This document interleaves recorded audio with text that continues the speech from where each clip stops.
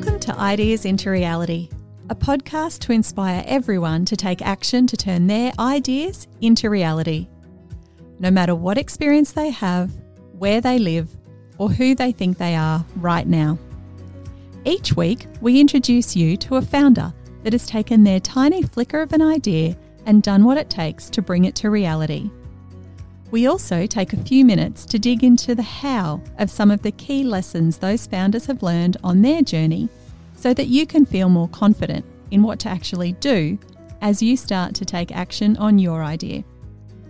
Ideas into Reality is hosted and produced by the team behind Canvas Co-working and Startup Toowoomba. So we'll be talking to founders from our local community here in regional Queensland, as well as some of the interesting folk that we have met during our travels around the globe.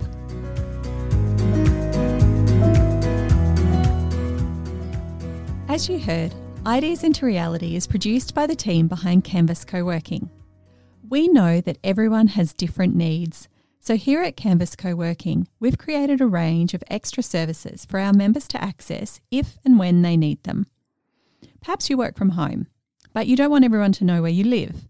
Our virtual office address is an option to use our address as your address. Do you want to create a prototype of a new device, or perhaps repair an item rather than throw it away?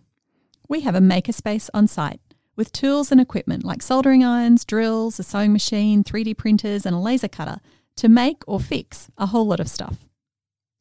And we believe learning is essential and sharing is kind. Our library is full of books and resources which have been gifted or loaned to share with others. And we provide a full library of recordings of our learning events via our website for members to access at a time that suits them. You can find out more about these extra services via our website, canvascoworking.com.au.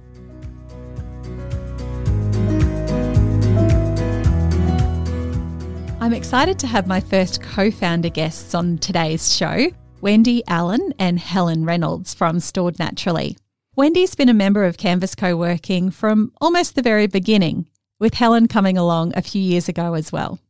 One of the things that I love most about being involved with Canvas Co-working is seeing connections made at our events and workshops and seeing them blossom into something. And it warms my heart to know that Wendy and Helen met at one of our social events. They were also inspirational in the creation of this podcast as they kept me on task during our Start Your Own podcast course that we all completed together recently. And I congratulate them on launching Gutsy Matters, their podcast, into the world, all while running their businesses as well.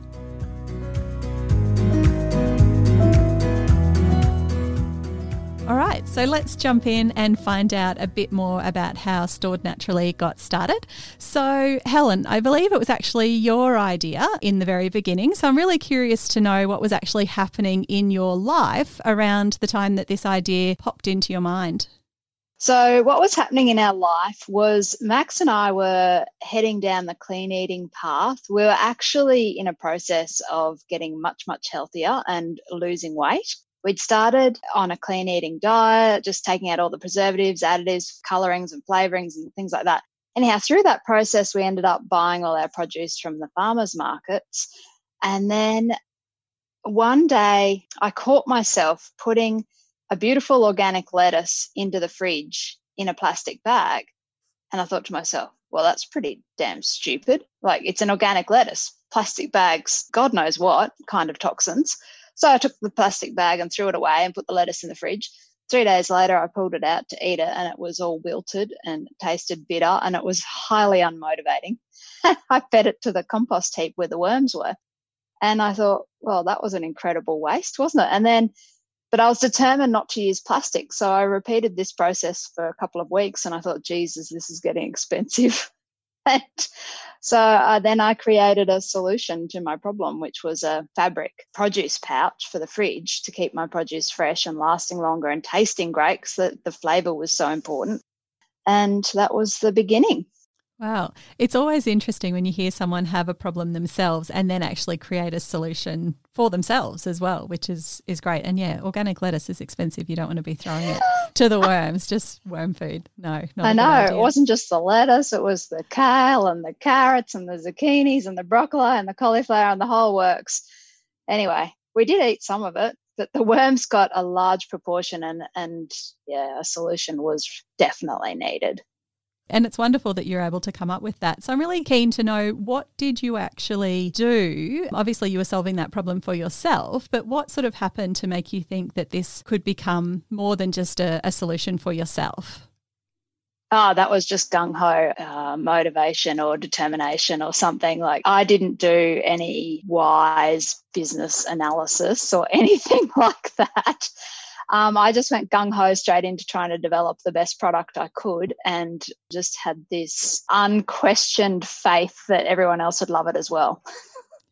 So, from a business analysis or business planned startup point of view, I didn't tick any of the boxes. Okay. And is that why Wendy came on board then? Well, Wendy can answer that. Okay. So, Wendy, we might find out a bit about you and how you did get involved. Okay, well, I came on board after Helen had developed a product and had some production of that product. Actually, I met Helen and Max. We went to a startup evening talk, somebody that I was keen to hear speak, and Helen and Max were there, and as we usually do at any networking thing, what do you do and how are you and all of that. And they said what they were doing, and I guess at the time, and I still do, have contacts with chefs and different people. We're talking about it'd be good to get their point of view and to actually look at, whether it's something that a commercial entity would use as well as everyday people, but also to promote the product as well, rather than necessarily them using it as well. And so I said, I'll give you my contacts and what have you. So we said goodbye, and Helen rang up a couple of days later and said, would you like to come for a coffee and have a chat? And so we went for a coffee. Several hours later, over several coffees, we were going into business together. And I guess my background is agriculture, and particularly the farmers, and I'm very passionate about where food comes from and looking after the produce, and it just sort of meshed, I guess, and the rest is history, as they say. Awesome. And I'm curious to know, do you remember who was the speaker that you both were interested in? I do. The speaker was Al Mabham. It's from Al Mabham's Photography. Yeah, and Al was great. She was doing a preliminary talk prior to her TED talk. And about her Drover's book, or was it the Drover's one? The very beginning book, the Drover's book. Excellent. Oh, that's very good. Wonderful. So what's the road look like since then? So obviously you got together, you had some coffees, you made a bit of a plan of how you might approach things. What's happened along that road? Well, there's been many potholes. So like I said before, I created the product before I tested the market. So giant, big black pothole right there. I really love how you framed that question with, you created a bit of a plan. I can't say enough how we didn't have an adequate plan. But I guess then when we got together, though, we did look at what we need to do, because Helen said she couldn't really find the fabric that was the best fabric and what she really liked. And while it worked, it wasn't the best. So that's when we really looked at, okay, well, what do we need to do? We want a fabric that is the highest quality, the best fabric that we can have, and the best that's going to have the water retention properties and antibacterial properties, etc.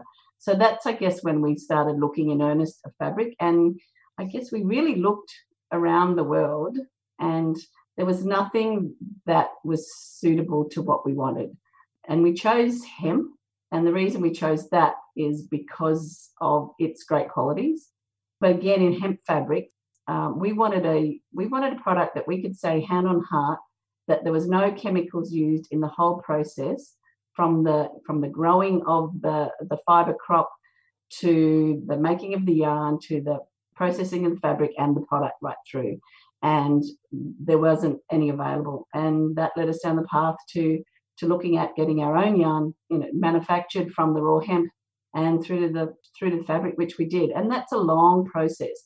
But we had a product out in the marketplace anyway, but we wanted to improve it. And so we have gone on a number of different, reiterations of the product until we've got the product that we love today, because it's a really great high quality fabric and it has all of the properties that we were looking for. And we get it manufactured and woven to our specifications.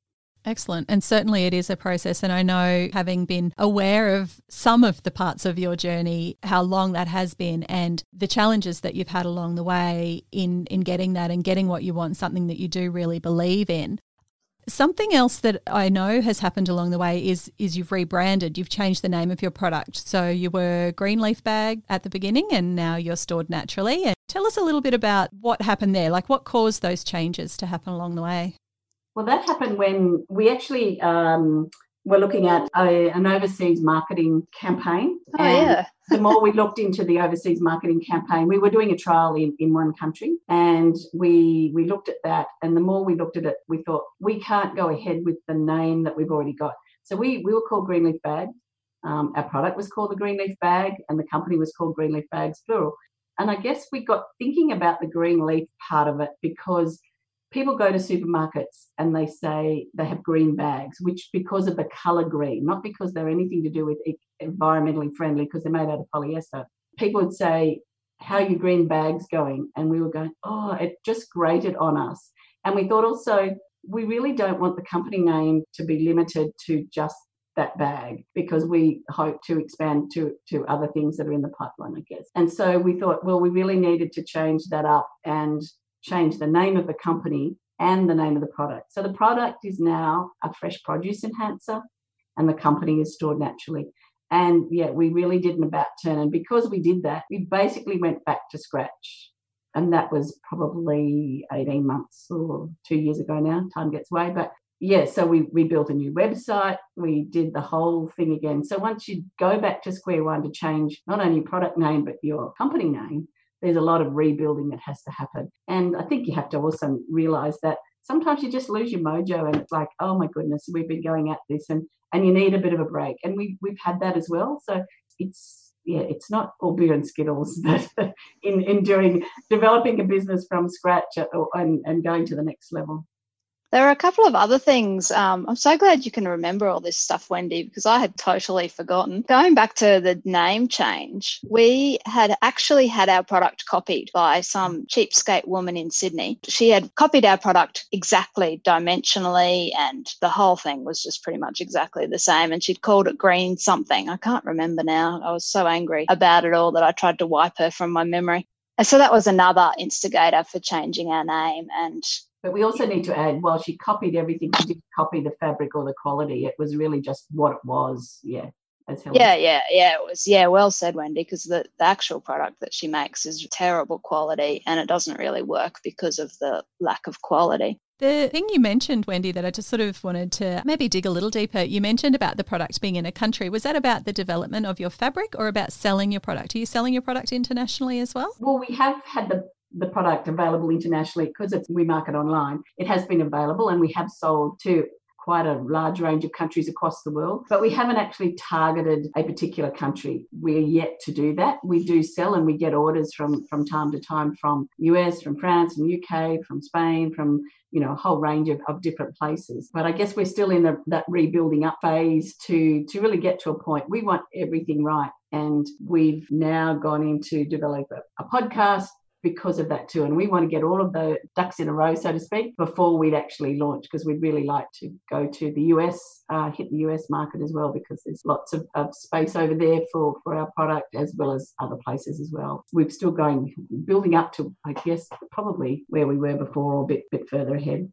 And something that I know a lot of our listeners probably are concerned about for themselves as well is if something like that happens where someone comes along and maybe tries to copy the product and it's an inferior product, or they try and take your name, things like that. How have you gone along that way with getting advice, like, legal advice, trademark advice, those sorts of things? Have you found that quite easy to get, helpful? Like, what have you done there to protect yourselves? Well, through Canvas co-working, we had the access to someone who could talk to us about that. And he basically calmed me down and said, Helen, there's not much you can do. So why don't you just market your product for the benefits of what you've got and roll with it? And there wasn't much we could do. We trademarked our name. Our product's a very simple kind of a product. All the detail, I guess, is in the quality of the fabric. And that's very difficult to put any kind of legality over, and also way outside our potential. expenditure range. So we actually basically had to suck it up and keep going. And you have, which is good, because some people would just give in. So it's great to see that you have actually sucked it up and you keep going and you've pivoted how you needed to. Max had the best attitude. He said, we can think of it as an honour that if our product's so popular and so needed out there and someone had to copy it. When people use the inferior product, if they do, and I haven't seen it around for a while, so it may have well died a natural death, and it was an inferior product, so it wouldn't work very well, and therefore people wouldn't buy it again or buy more. Certainly do need to promote how well ours lasts as well as how well it works. We didn't see a downturn in our market because of that, but we thought it could have. Yeah. So we really had to look very hard about what we would do in that circumstances, and it's fine now. And you mentioned protecting things is outside of your budget, and obviously rebranding and everything like that is expensive to begin with. So is it something you've had to look at or consider is attracting investment funding, or have you been able to bootstrap this to date, or how have you managed to get where you are? Oh, we've bootstrapped.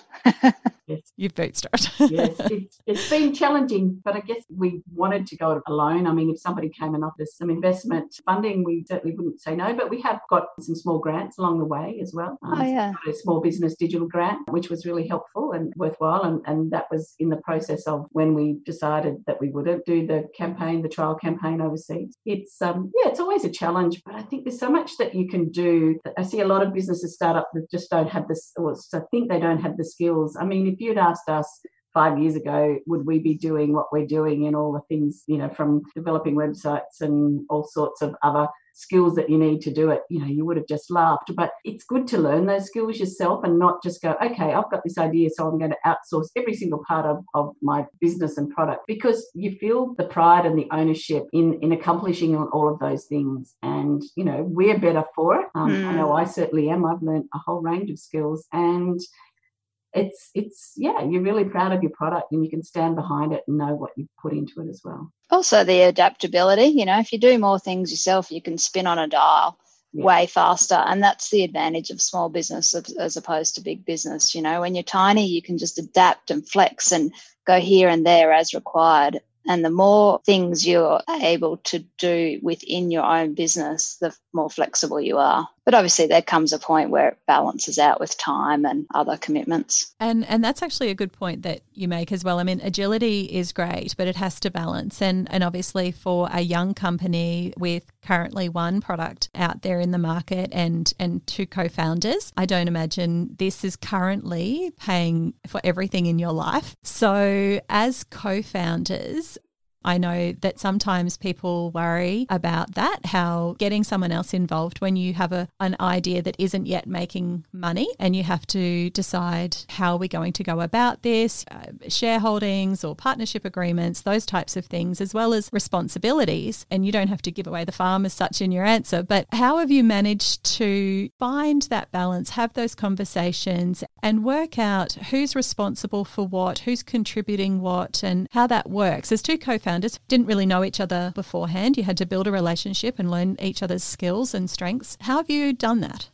I think at the beginning we tried the sort of more planning approach, sort of more sit down and discuss it, structured kind of meetings. So neither of us are hugely structured people, but we probably did that more at the beginning. And then as you get to know each other over time, now it's just really easy. We know our skill sets and we flick things between each other. And like today, Wendy started a MailChimp email and I've finished it because my copywriting has developed nicely. Wendy's great with colours and design.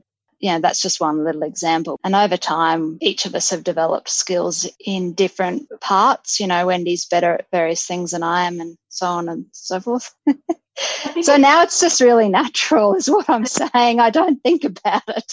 And we don't really go, okay, well, you've got to do that and I've got to do this. And it was actually a natural fit, even though we didn't go out and find each other for the skills that we had or didn't have. Yeah, it's so it's a natural fit, and it seems to fall easily into somebody's lap in terms of what jobs that. We still have planning. We had an all-day planning meeting the other day, and it was just it just fits easily as to who's going to do what, and it's not hard, as Helen said. It's now easy, but you have to go through that getting to know you phase and what have you. But yeah, I guess we've been quite independent in what we're wanting to do without outsourcing too much. And that's not to say we haven't outsourced. We've outsourced some marketing from time to time. We've outsourced, web design, we've outsourced photography. There's a whole range of things that we do outsource. We don't do it whole and solely.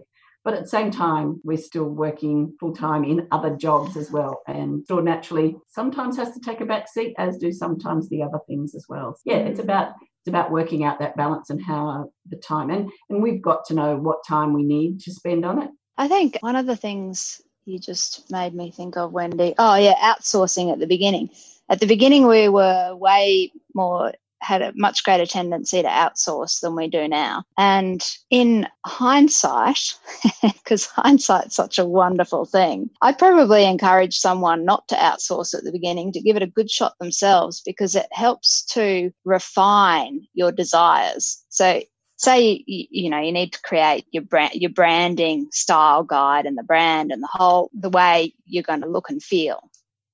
Just as an example, if you give it a shot yourself and it doesn't turn out the way you want, at least now when you go to outsource someone, you can say, this is what I want, this is what I want, this is what I want, this is what I don't want, this, and this. I don't want any of those things. And that's something we didn't do very well at the beginning. And so when we did outsource, we didn't always get the results we wanted because we weren't clear enough in asking for what we want. And if we'd given it a shot of ourselves first, we might have had clearer requests. Anyway, sorry, that popped into my head and I distracted your questioning. Well, it's a great point, actually, because it's a common thing that people go, oh, I can just outsource that. And it's like, but do you know what you're asking for? Because if you couldn't do it yourself because you don't know what you want, you're not going to be able to clearly communicate that with someone else. And then when they return something and it's not what you expected, it's because you never told them in the beginning. So it is a real challenge for people. So it's actually good to point that out. Yeah, I've got a girlfriend going through it at the moment with her brand new business. And she didn't follow her intuition and she chose a photographer based on logic, and her intuition was strongly telling her to go with this other person. And she's really disappointed in the photos. But I have a strong suspicion that she didn't specify what she wanted clearly enough. Often the case.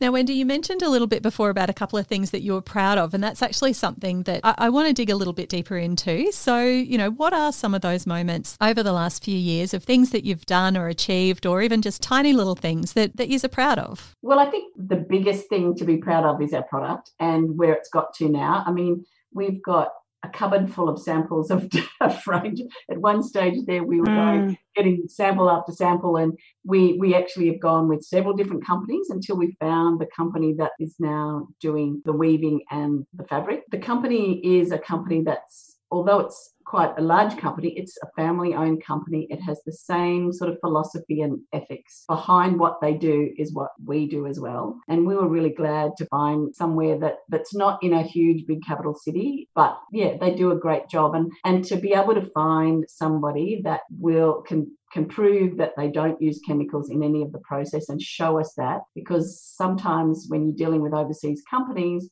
they'll tell you one thing and do another. We've visited the company. We've been there. They've greeted us like family. They looked after us like family. And we developed a good rapport with them. And we know, and that's chemical used in the production of the yarn or the fabric, which we're really proud of the product. And when we look at other similar products or competitors, they can't say that at all. What about yourself, Helen? I'm really proud that we're all still friends.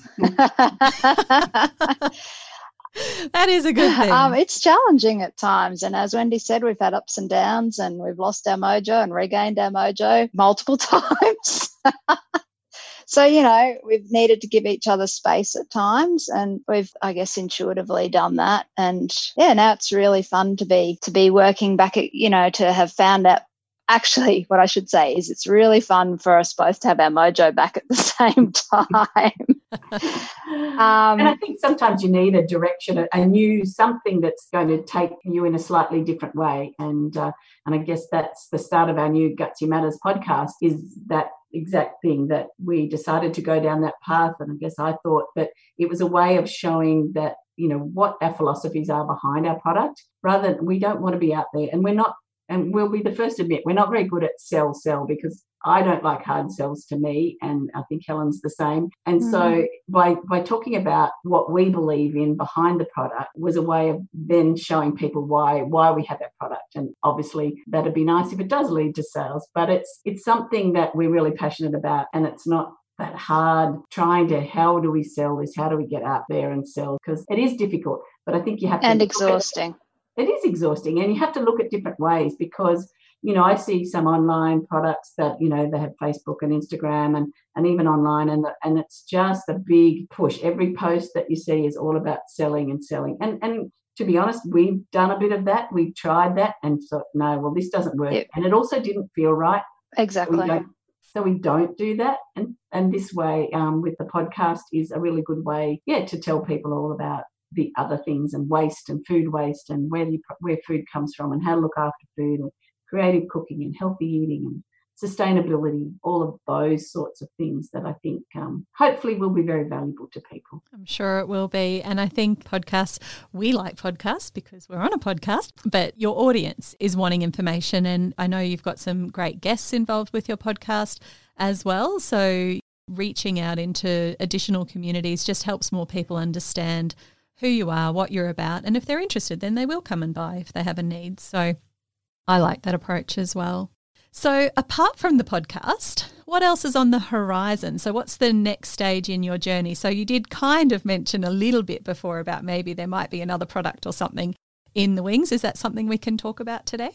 Well, we certainly don't have anything definite, but like from the beginning, it's always been a thought that it's difficult being a one product company, and we've got nothing that we can say at the moment that we're doing, but it's working with other people as well to develop more product down the track. But we want to get what we're doing right with this product before. I think sometimes you can spread yourself a bit too thinly and try and do too many things. So which is why we're really concentrating on this and see where we go. And I think going to another product, the budget involved as well. So that's where an investor can come get behind us and help us develop the next product. But we have looked right back sort of early days. We actually did some prototypes on some commercial fresh produce enhancers in a much larger scale. And we haven't taken that any further at this point in time. And whether we will or not, we'll wait and see. And I guess the reason why we didn't at the time is because when you look in a kitchen, they're I guess trying to avoid a lot of food waste as well, and the turnover of their fresh produce, you would hope as a consumer,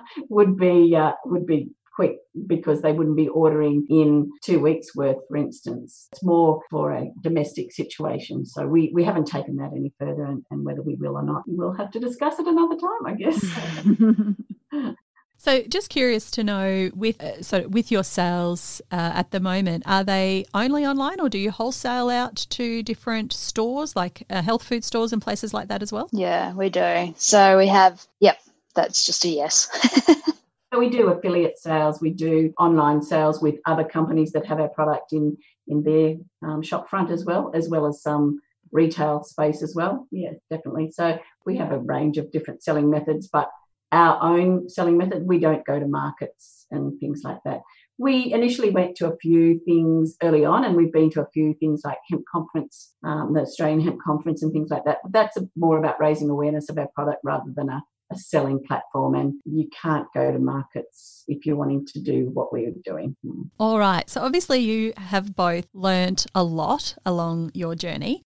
If someone was to come and say to you, I've got an idea for something, what would you want them to know before they started on their journey? What words of wisdom or advice do you have? I'd say go for it. Absolutely go for it. Wing it, wing it, wing it, wing it. But don't be shy for asking for advice. Know how to follow your intuition. I'd also say that. And it would have been really nice to have someone sit down with us who didn't have any agenda at all, someone who could really facilitate, particularly for me, a discussion around why I wanted to do it. And why from, people talk about your why, that Simon Sinek TED Talk's so famous, but it's something that's so multi-layered. You need to look at it from like a beehive of perspectives. And all different people's points of view too. Oh, that's another thing. You have to get really, really good at seeing things from other people's points of view. If someone could have facilitated that with me and made a document, the longer the better, really, because that would have become a lighthouse of light when I lost my mojo, but also a guiding sort of thing to think about when it came to learning how to write copy for the website, learning how to write copy for social media, learning how to write copy for anything, basically. And a sort of a guidance about, even when it came to branding and look and feel of the way we presented, well, at least right back in the beginning, that would have been quite good, because you come up with a product idea and then there's a million different colours, a million different designs you could put to it, and so on and so on. So yeah, that's what I'd tell someone. Great advice. But also, I think I would say it doesn't have to be perfect. Just do it. As Helen said, do it.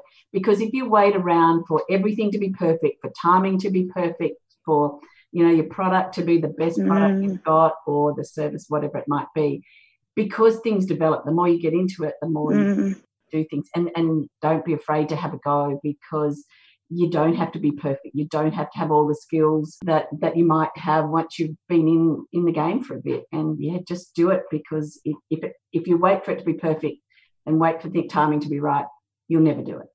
Yeah, that's absolutely right. And don't be afraid to spin on a dial. It's perfectly normal. It's just perfectly normal to set off in one direction and then find yourself taking a right-hand turn and then a left, and then, it's a zigzag.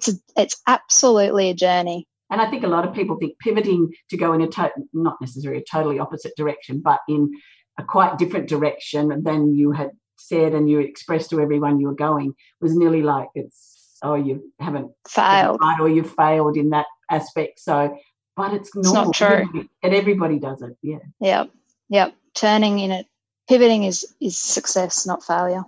Absolutely. Awesome. I think I'll take that quote. I really like that.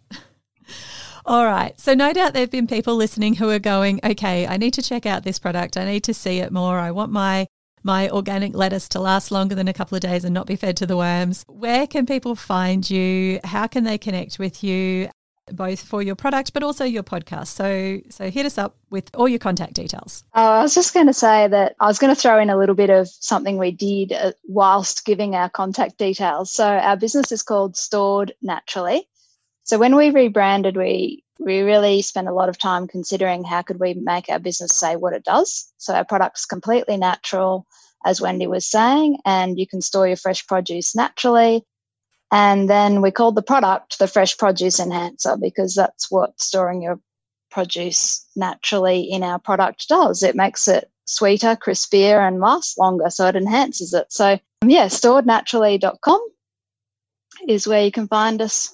Yeah, so on the web it's storednaturally.com, and our podcast is called Gutsy Matters, and you'll find it on Gutsy Matters podcast on all the usual podcast apps like Spotify and iTunes. If you go to pod.link/Gutsy Matters, you will find all of those links to all of the different podcast apps, whichever one you use, and you can click on them. And we encourage people to subscribe and listen in. And then we're also on Instagram.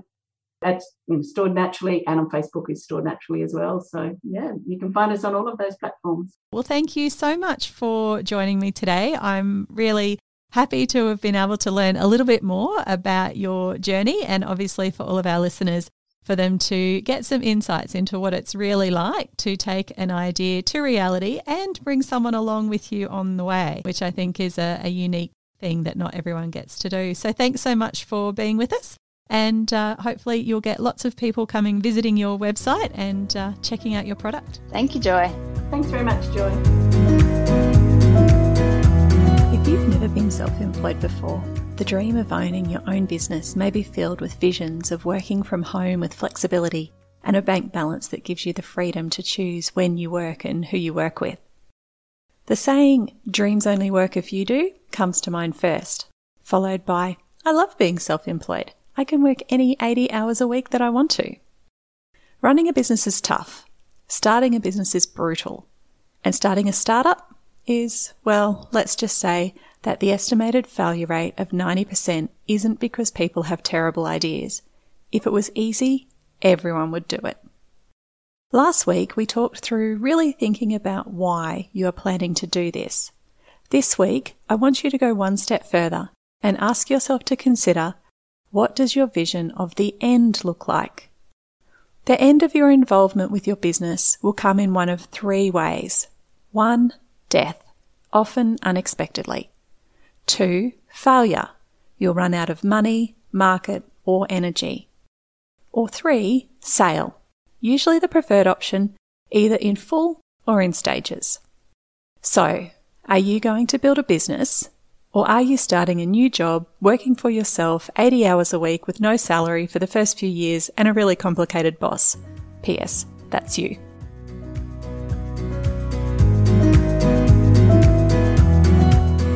Well, that brings us to the end of this week's Ideas into Reality episode, and we hope that you enjoyed learning about our founder's journey and got a couple of takeaways from the lesson learned that will help fan the flames of your idea.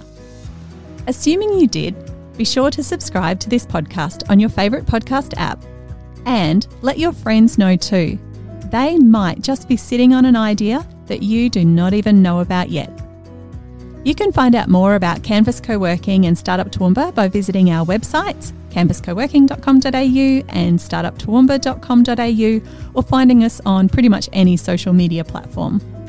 My name is Joy Taylor, and I'd like to thank you for joining me on this journey, and I look forward to introducing you to our next guest in our next episode.